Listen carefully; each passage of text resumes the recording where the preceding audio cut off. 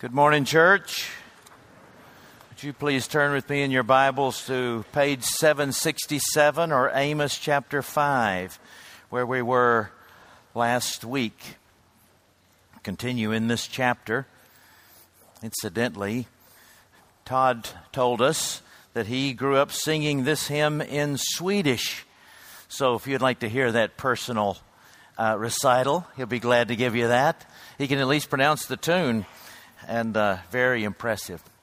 And a personal note on me as well. My wife said I need to explain this. I've had a cortisone shot in my arm for an injury, and it makes my face red on occasion. Yesterday she thought I was getting mad at her, and I had to convince her it was the medication. She said, "You better explain that to the congregation so they don't think you're getting mad at them." So I have... I feel very heated, I should say. And then somebody out of mercy left me this last week because I was sweating so much. So I have this. You understand why I'm turning red. And I don't have cool injuries. I have, this is a handshaking injury that I'm treating. Or I have old typing injuries. I don't have any cool baseball injuries, things like that. But there's where we are. That's why I'm red-faced. I love you. I'm happy. But let's turn to Amos, who is red-faced, as he writes to the children of Israel. Begin reading in verse 1. But before I look at that text, I need to explain something else. Remember, we are learning what we are supposed to do in response to grace. In response to grace. I'm not making that up. We said that even today as we heard the assurance of pardoning grace after our confession of sin on page 3 from Acts chapter 10. To him, that is to Jesus, all the prophets bear witness that everyone who believes in him receives forgiveness through sins in his name. Every prophet of Scripture was preaching about Jesus. Forgiveness only comes through Jesus. And therefore, obedience is not a means of earning salvation, but a response to it. That's what the anthem was about this morning. What shall I bring to him? My firstborn for the transgression of my transgressions? No, his will is to do justly and to walk and love mercy and to walk humbly with my God. It is to live in response to his redemption. We've already learned that in chapter 2, verse 10, as I noted last week, when he talks about the deliverance from Egypt. That was the Old Testament anticipation of the cross of Christ. And in chapter 5, verse 14, he says, when we seek good, we will live because God will be with us. We have to learn to read the Scriptures by looking for the motivation as well as the enablement for every command. And it's always nearby in every passage of Scripture. So the motivation for doing everything that we're called to do in the book of Amos is we have been redeemed, the Old Testament people, from Egypt, but anticipation of what Jesus was going to do to redeem us from our slavery. And how are we going to do what he calls us to do? It is by Jesus living with us and enabling us. It's a constant reminder that is needed because it is not natural to us to believe in the gospel. It's natural for us to say, I need to reform myself, to make myself better, to make myself more worthy of God's acceptance. But that is not the message of any part of Scripture. With that in mind, we look again at these hard-hitting verses of verses 1 through 17, which call us back from our pride and push us forward in responding to Christ. Beginning in verse 1, we read again. Hear this word that I take up over you in lamentation, O house of Israel. Fallen no more to rise is the virgin Israel, forsaken on her land with none to raise her up. For thus says the Lord God, the city that went out 1,000 shall have 100 left, and that which went out 100 shall have 10 left to the house of Israel. For thus says the Lord to the house of Israel, seek me and live, but do not seek Bethel, and do not enter into Gilgal, or cross over to Beersheba, for Gilgal shall surely go into exile, and Bethel shall come to nothing. Seek the Lord and live, lest he break out like fire in the house of Joseph, and it devour with none to quench it for Bethel. For you who turn justice to wormwood and cast down righteousness to the earth, he who made the Pleiades and Orion and turns deep darkness into the morning and darkens the day into night, who calls for the waters of the sea and pours them out on the surface of the earth, the Lord is his name, who makes destruction flash forth against the strong, so that destruction comes upon the fortress. They hate him who reproves in the gate, and they abhor him who speaks the truth. Therefore, because you trample on the poor, and you exact taxes of grain from him, you have built houses of hewn stone, but you shall not dwell in them. You have planted pleasant vineyards, but you shall not drink their wine. For I know how many are your transgressions, and how great are your sins. You who afflict the righteous, who take a bribe, and turn aside the needy in the gate. Therefore he who is prudent will keep silent in such a time, for it is an evil time. Seek good, not evil, that you may live, and so that the Lord, the God of hosts, will be with you. As you have said, hate evil and love good, and establish justice in the gate. It may be that the Lord, the God of hosts, will be gracious to the remnant of Joseph. Therefore, thus says the Lord, the God of hosts, the Lord, in all the squares there shall be wailing. In all the streets they shall say, alas, alas. They shall call the farmers to mourning, and to wailing those who are skilled in lamentation. And in all vineyards there shall be wailing, for I will pass through your midst, says the Lord. Brothers and sisters, the grass withers and the flower fades, but the word of our God will stand forever. Open our eyes, O Lord, that we would behold beautiful things from this prophecy included, reminding us of the great joy, the great gift of our salvation, and therefore the great privilege of giving its benefits away. We pray it in Jesus' name and for his sake. And God's people said together, amen. 2011, Kevin Palau became disturbed about a statistic released on his city, Seattle, Washington, as the least Christian city in America. Kevin Palau is the son of the famous Luis Palau, the associate evangelist with the Billy Graham Evangelistic Association. He was called the Billy Graham of Latin America. And the headquarters of the Luis Palau Evangelistic Association is in Seattle, Washington.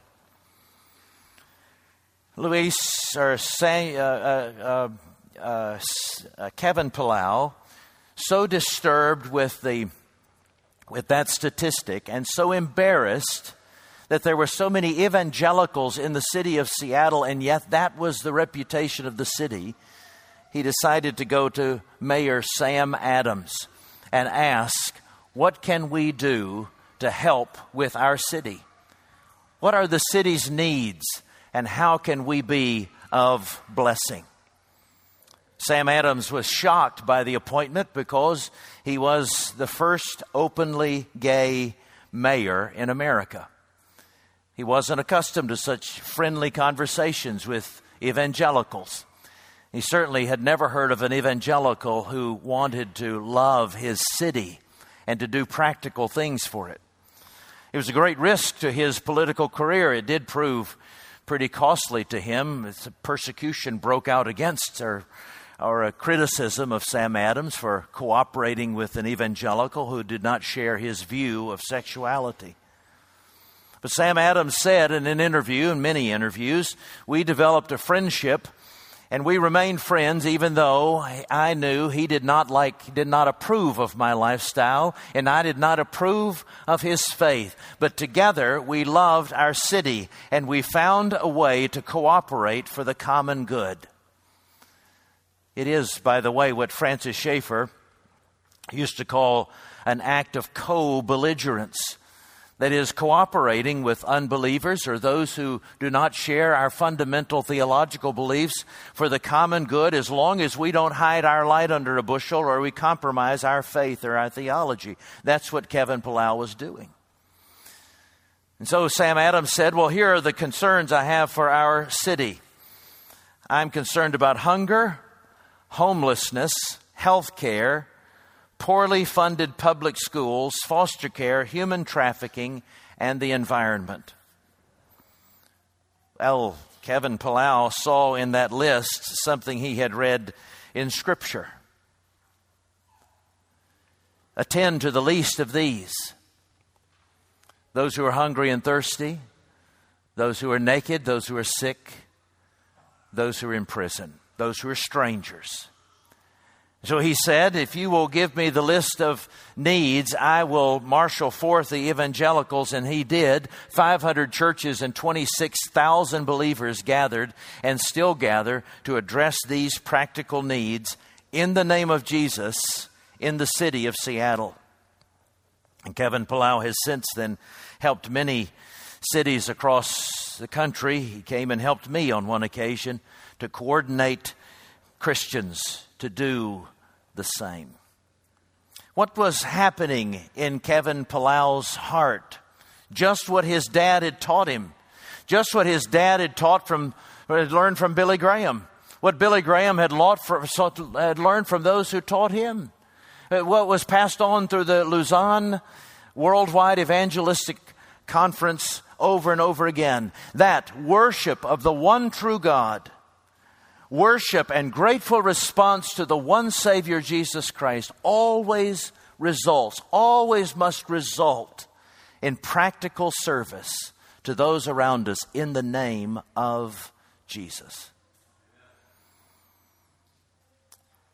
This is the mark of true worshipers. So says Amos. So says Micah in chapter 6, verse 8. So says all of the prophets, pointing to Jesus as the only one from whom forgiveness comes. It is the same one to whom we respond with gratitude in practical and sacrificial and personal works of service, pointing others to the same Savior. It all begins with worship. You notice how many times he says in the text, as we pointed out last week in this chapter, seek me and live. At the same time, seek good. He uses it interchangeably. To seek me in worship is to seek to do good. Why is it? But they are worshiping. We noted last week that they go to church all the time. They're offering sacrifices. They're celebrating holy days and so forth. Why is God so grumpy? Why does God say, I hate your worship, I despise your worship, I will not accept your worship, I will have no regard for your worship, I will not listen to your prayers? If they are going to church so regularly, offering so many sacrifices, keeping the holy days, why is God not pleased with their worship? Because they're not worshiping Him. Now, they're worshiping His name. But it's all about them. It's not a humble response to redemption. Remember a little bit of the history I have reminded you of on occasion that Amos is from the southern portion of Palestine, southern portion of Israel called Judah, and where Jerusalem is, and he has been sent to the northern tribes of the nation that has now become Israel. And Jeroboam, the king there, did not want the people going down to Jerusalem to worship because he was afraid they would stay there. So he said, that's a terribly long hike to take to worship. That's so inconvenient, disturbs, so much of your peace and all the things that you really want to do. Let me bring the temple to you. I'll make little imitations of the temple. I'll make one in Dan, I'll make one in Bethel, and then you have some holy sites over in Gilgal, and you have some, you can go cross over the border just into Beersheba, you can visit a holy site there, but you don't need to go all the way to Jerusalem. I want to make it convenient for you. I'll put a golden calf there to mark the place to which you're going, and it'll help you, he thought in the back of his mind, remember too that really what you're wanting is is convenience and prosperity. They weren't worshiping humbly. They were coming thinking they were doing a favor to God. And they weren't thinking, first of all, what does God want me to do on this day? But instead, what is going to be the most convenient thing for me? What do I want to do on this day? And if there's room to squeeze in God, I would love to, but He has to fit into my schedule. What does God want me to do in worship on this day? He wants me to come to the place where He marked out in the Old Testament, Jerusalem, in the tabernacle or the temple. On this day, He wants us to come into corporate worship. And why does He demand that we come into corporate worship? Because He wants us to remember that He is God and we are not. So what is missing in their worship is humility. That's why He says so strongly in verses 1 and 9 and 16 and 17, if you do not humble yourselves before me and put yourselves back in the right relationship to me, that I am God, I am sovereign, I am your king and creator, what I say is what goes, I am your commander and king. If you're not put back into your place as my servant with me as your king, then out of love for you, I'm going to humble you. If you will not humble yourselves, I will humble you. I'll take you into exile. That's the play on words with Gilgal. Gilgal is also his rhymes with exile. In verse 5. And verse 9, I'll make destruction flash forth against you strongly. Fall and no more to rise. Verse 2 is Israel. The same in 16 and 17. There will be lamentation in the streets. He's saying, I'm going to humble you if you don't humble yourselves. And that is indeed what He had to do. When they continued to boast of their own strength, look to themselves, and show no care for humbling themselves before the will of God. So what difference does worshiping make? If God demands that we come into His house to worship, to make sure that we're back in our right place, how does worship do that? Well, when we come into a place like this, think about the order of the service. It is not that we gather here and we say, we're ready now, God, why don't you come and show up? But instead, God calls us to worship. You've gathered in my presence, it's time to be quiet. And remember, I am God, and you are my servant. And then we are reminded that we are not only not God just by scale or by finitude, but we are not God because we are not holy. And we bow our bodies, we bend our knees. We have first started by lifting our hands in the presence of an almighty God, our Heavenly Father. And now we bend our bodies and we bow our heads and we bow our knees and we remember, I am a sinner. And I don't deserve to stand in His presence. I am one who deserves His wrath and His displeasure. That's guilt. The overwhelming holiness of God drives us to guilt. But the guilt drives us to grace, as we heard it from Kendall. Drives us to grace. We're told in Christ alone there is forgiveness of sins. Stand to your feet and receive that forgiveness and sing to God in gratitude for it. And then we ask, what am I supposed to do in response to that? And along comes the sermon. The sermon doesn't come at the beginning of the service. If the sermon came at the beginning of the service, the impression would be, now that you've heard the law, you need to do something to make yourself right for it. But we've confessed sins, we've received pardon and grace, we've accepted the forgiveness of the atonement for our sins. By the time we get to the sermon is instruction for God's people of how you respond to grace. That's the way we leave, in gratitude. Guilt, grace, gratitude. That occurs in worship. But these people, and can we be guilty of the same? We're coming into worship saying, you're the dispenser of grace, and I deserve, and it's good for me. I want grace, and it's good for me, but I'm going to take it for myself. I'm not going to do anything with it. They're presuming on God's grace. A few years ago, I was in York, England. I remembered a story about a man who, he told the story on himself, who eventually became a bishop of York. He told a story about 4 college friends who were touring around Europe, and they were feeling their wild oats, so they decided they would go into a cathedral, and they dared one another who could make the worst, most shocking confession to the priest and see how he would respond. And so one took up the dare. He went into the confessional booth and he confessed. He said the vilest thing he could imagine. He hadn't even done, but he confessed it.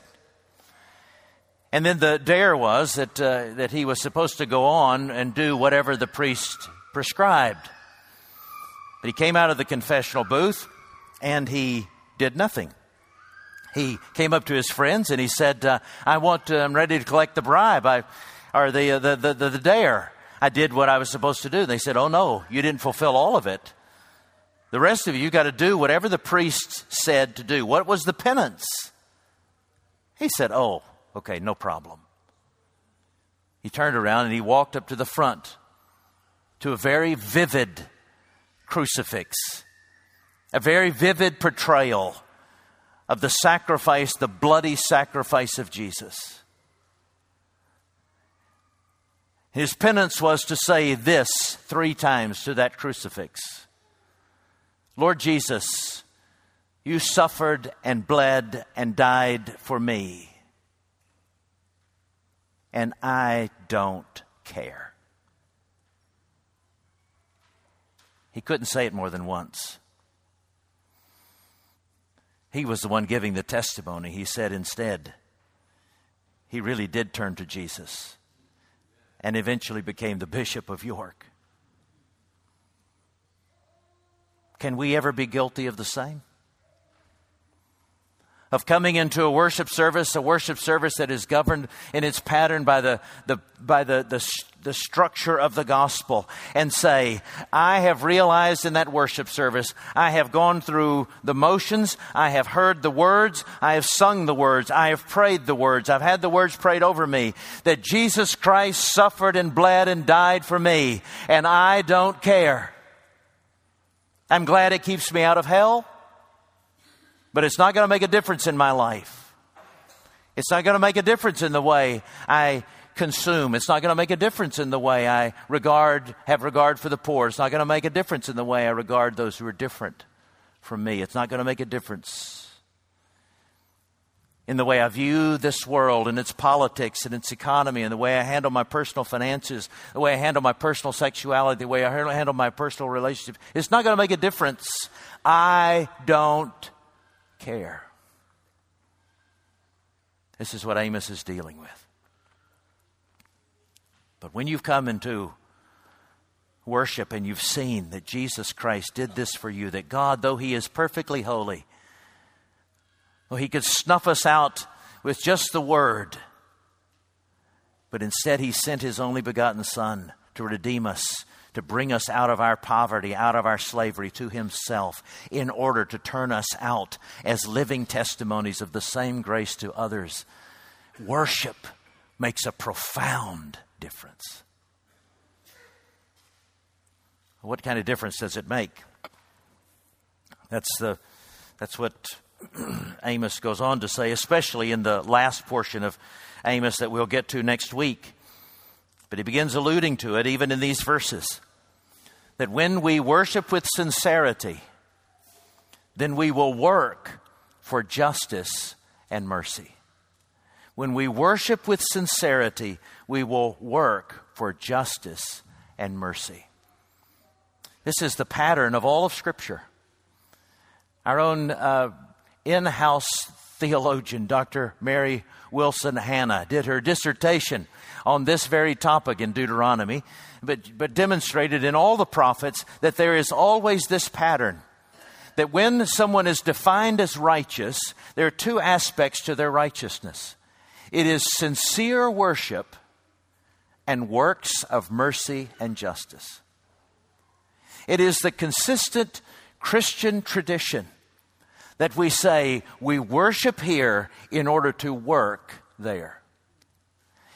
And those who are following in that prophetic train, that prophetic tradition, are those who preach that same pattern. And it's to be expected, just as these prophets in the Old Testament experienced pushback from God's people. We won't want to pay attention to those other people. We want just the grace for us. But don't make us uncomfortable in changing any patterns in our lives or showing concern for others or welcoming any other different people into our worship. Don't do that. That kind of pushback is to be expected. And that kind of pushback from the world, that challenge to the systems of the world, is we are to expect persecution for that as well. But it is the consistent testimony of the Christian church that we look up into heaven at the righteousness that characterizes God's throne. And we cannot live on this earth, and we cannot keep silent on this earth without saying that is what is supposed to be here. We worship in sincerity in order to work for justice and mercy. Now, what are the hurdles that we have to confront? The same hurdles that Amos marks out here. One is we are tempted to despair, and another is we are tempted to think we are little people. No despair and no little people. When God is the focus of your worship, when King Jesus is the focus of your worship, you will not despair and you will never think, I'm just a little person, I can do nothing.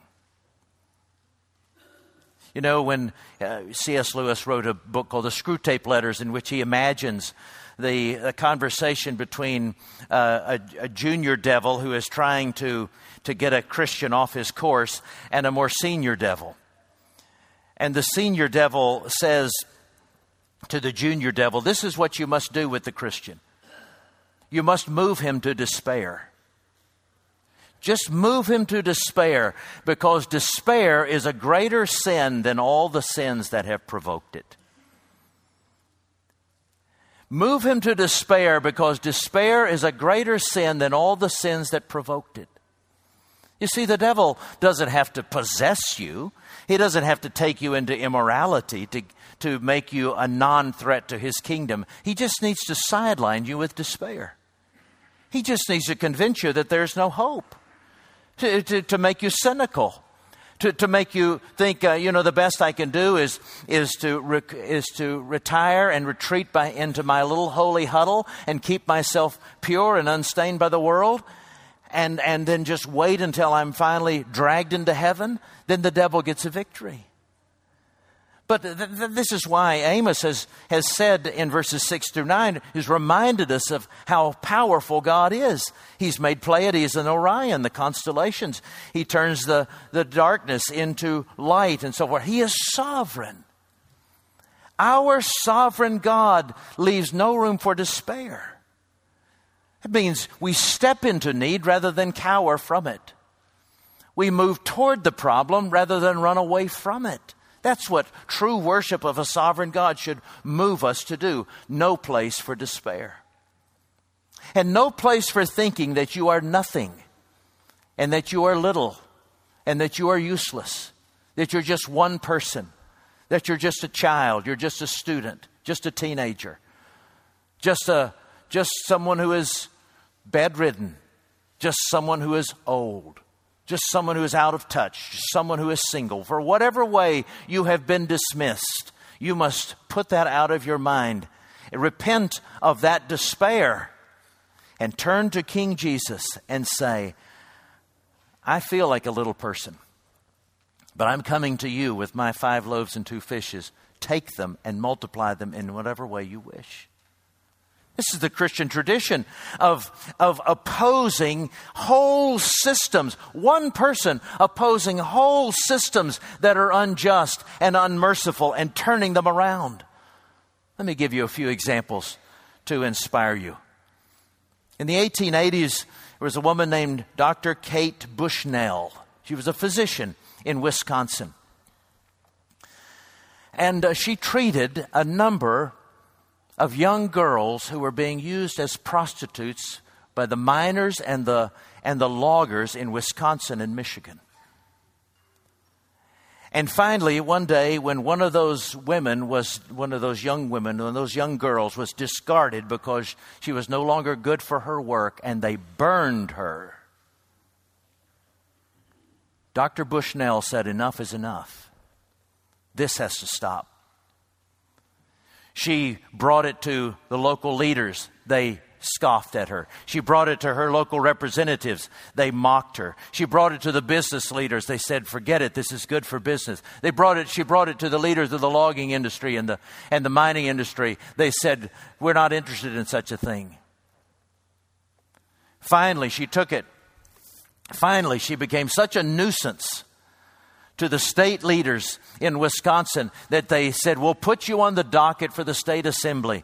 And they thought, "We'll just listen to her." All men in the room. "We'll just listen to her. We'll tolerate her for a few moments, and then we can get her out of the way. She will have had her moment in the sun."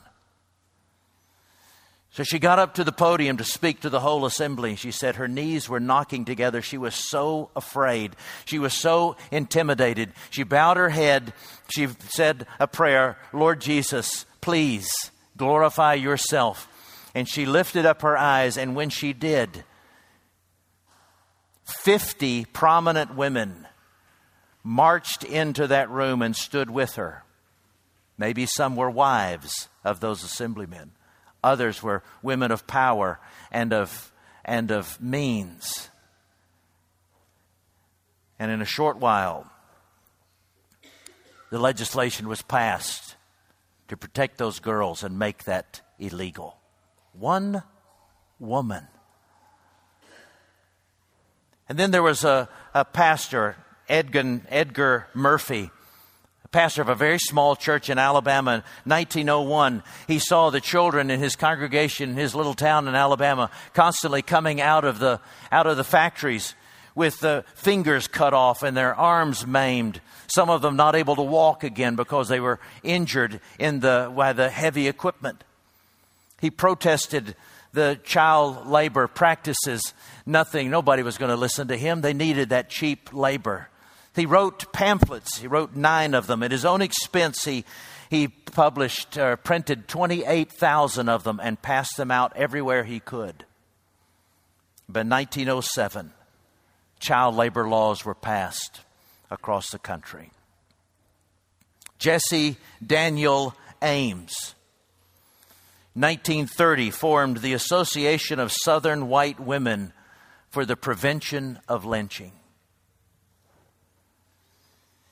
By 1950, 20 years, she had gathered 4 million women and 1,355 officers who risked their lives and their careers to protest lynching.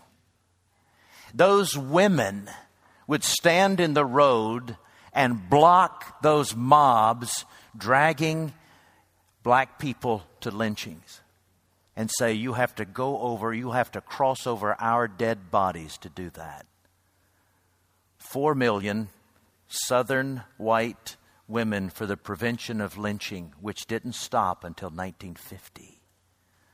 But it all started with Jesse Daniel Ames, who refused to despair and refused to say, "I'm just one woman." Instead, she said, "The God I worship on Sunday is the God who is the king of a righteous kingdom and demands that kingdom to be righteous here. And I'm going to step into the fray and say, use what I have to do your will." Not everyone has to do something that remarkable. But no one, don't let anyone tell you that you are unremarkable. Don't let anyone, especially the devil, convince you that there is no hope for this world, there's no hope for this culture, no hope for your family, no hope for whatever system you have opportunity to bring truth to bring justice and mercy to. You say, Lord, the one who put together the constellations and brings up the sun every day, here I am. You have made me righteous. That is a miracle of miracles.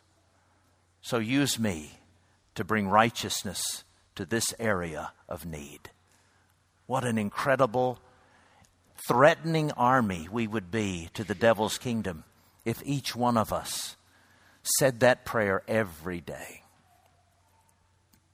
One more example. A few years ago, I invited a man named Samuel Mikado to come speak to my congregation. Sam Mikado at the time was the head of the Association of Christian Schools International in Africa, ACSI. He has just been retired emeritus. He gave his testimony. He said that he grew up a very poor farmer in South Africa. He was taught from his earliest days witchcraft and was a subject of witchcraft for some time. Eventually he came to Christ. And those who discipled him made him realize that it is an understanding of the gospel that transforms the way you think, and the way to transform any society is to go for the heart and change the mind, and that will change the way people live. And so he concluded he wasn't called to be a gospel minister, he was called to be a Christian teacher.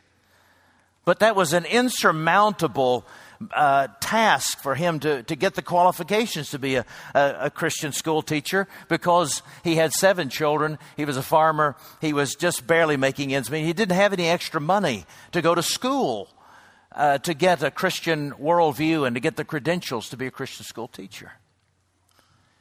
One day he was at the home of a Canadian woman who had started a Christian school in his village. A single Canadian woman, never married. In her worship of the Lord Jesus in her little church in Canada, she had concluded, God is sovereign and Jesus is good. I want to take that to the world. Here is a place in South Africa. I can use my skills. I'm a teacher. I'm going to go teach. She started a Christian school. One day in her living room, Samuel Mikado shared his dream with her, and she said, then God wants you to be a Christian teacher and eventually the principal of this Christian school. He said, that's impossible. I don't have any money. She says, yes, you do have money. No, I don't have money. I have 7 children. I don't have any extra money. You do have money, she said, and therefore you have no excuse for getting your degree and coming back and teaching in our school. You have the money that I began setting aside years and years and years ago, little bits at a time, in the belief that God would raise up a man like you from in this village to teach in this school and eventually be its principal. I have the money for you to get that degree and that credentialing.